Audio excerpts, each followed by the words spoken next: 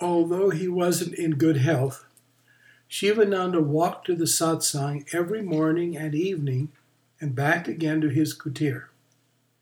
Stephen and I would go to stand up on the road by his kutir so we could see him when he came out and began the long curved walk up to the Diamond Jubilee Hall area. Then we would hurry over to a flight of stairs that came out through an opening in the plaza above so we could see him some more. Every sight of Shivananda was like Yogananda's definition of God, ever new joy.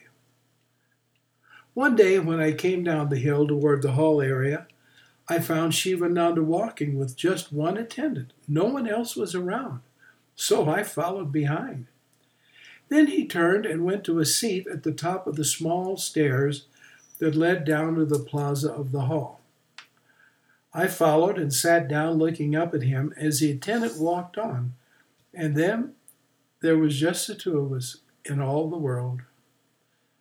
After a while, he indicated if I wanted something, and I shook my head as I looked at him because this was all I wanted. He looked satisfied, and I certainly was.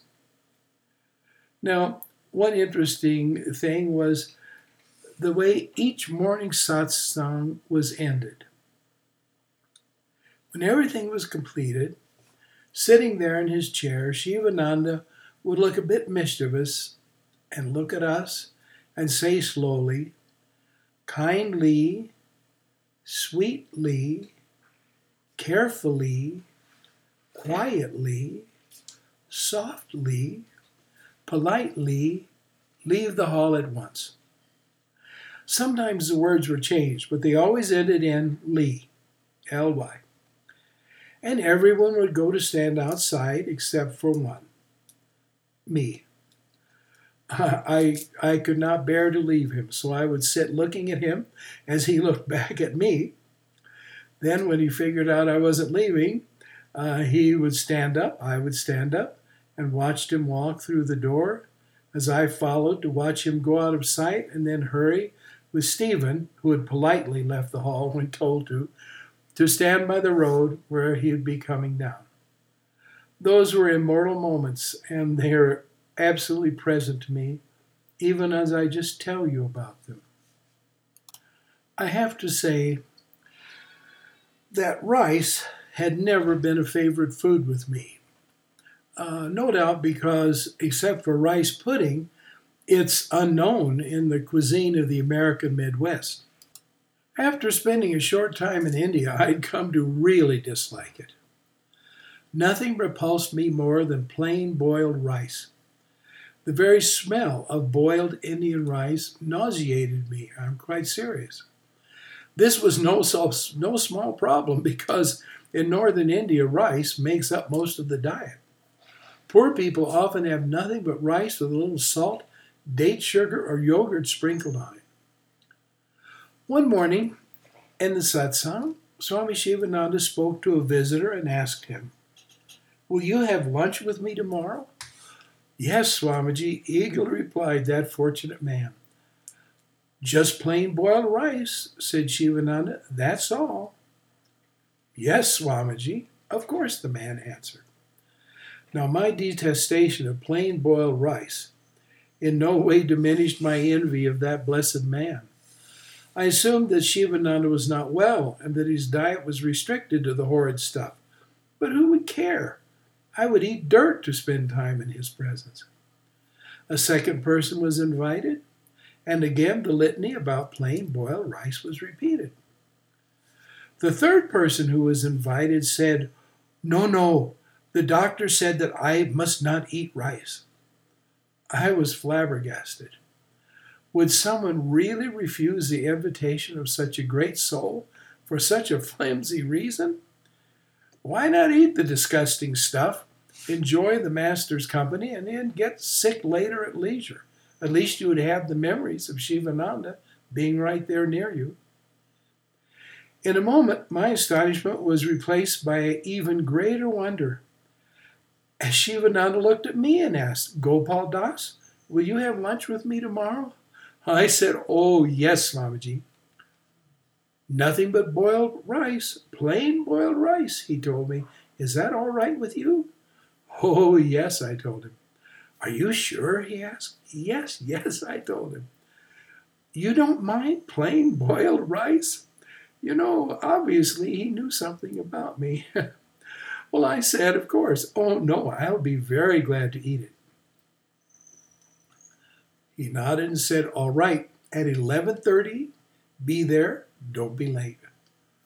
I could not believe it. I had been invited too.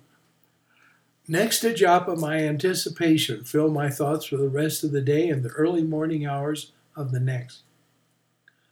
I was on time, believe me, for that plain boiled rice, I can assure you. But the plain boiled rice turned out to be the most elaborate meal I have ever eaten.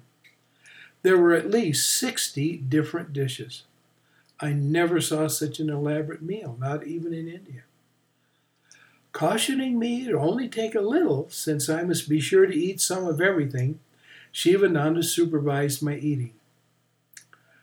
Just plain boiled rice, he commented very meaningfully, and I knew that he knew.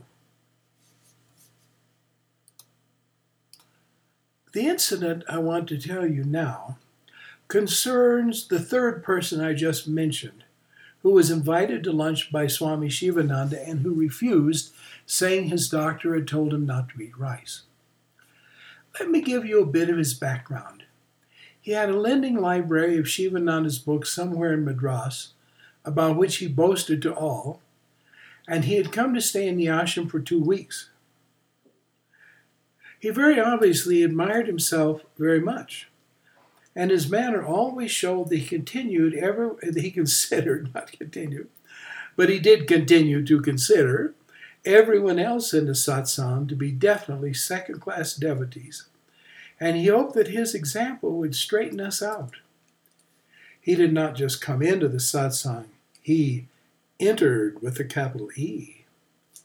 His example to us consisted of exaggerated salutations of Swami Sivananda, and always to sit or stand with joined palms in a very military manner, with an expression of intense concentration and fervor.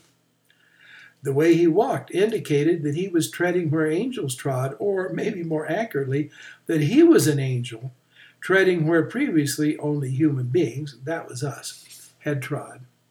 Now I found his ways very funny, but others did not.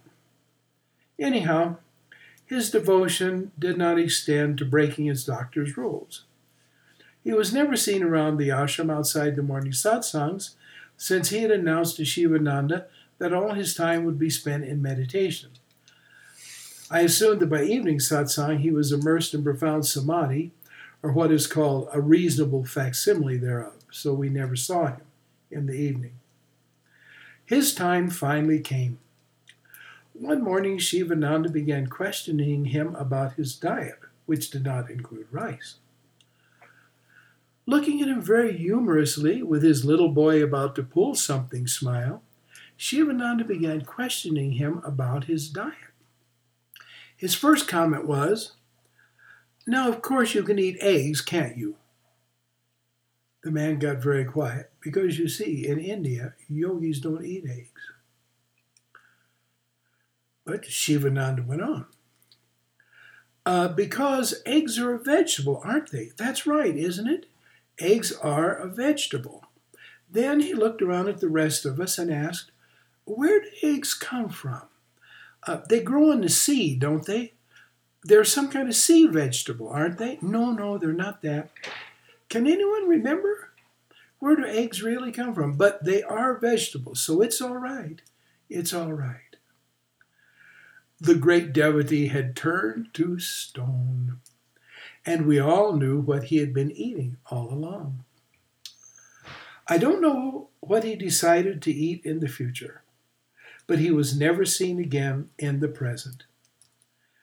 As I said before, being a genuine person, Sivananda had no tolerance for fakery, especially from someone who presented himself as a super devotee and yogi. Sivananda had all the yoga powers, including the power to heal the sick and even raise the dead, and even preventing a predestined death. I don't exaggerate in the least when I tell you that he was a God walking the earth. In him, I saw every virtue developed to the maximum degree. You know, there is a great deal of irresponsibility in the teaching of Hatha Yoga. Worthy teachers are not easy to find, although I've come across many who, when I would try to tell them of the risks, always shrugged me off with the assurance that they did the easy and gentle asanas. There was no use for me to tell them that if they could not see the subtle bodies of their students and the effects of the postures on them, they should not teach any asanas at all. Incorrect Hatha Yoga practice can lead to serious illness far in the future. For example, two sadhus with severe asthma once visited a well-known yogi's ashram in South India.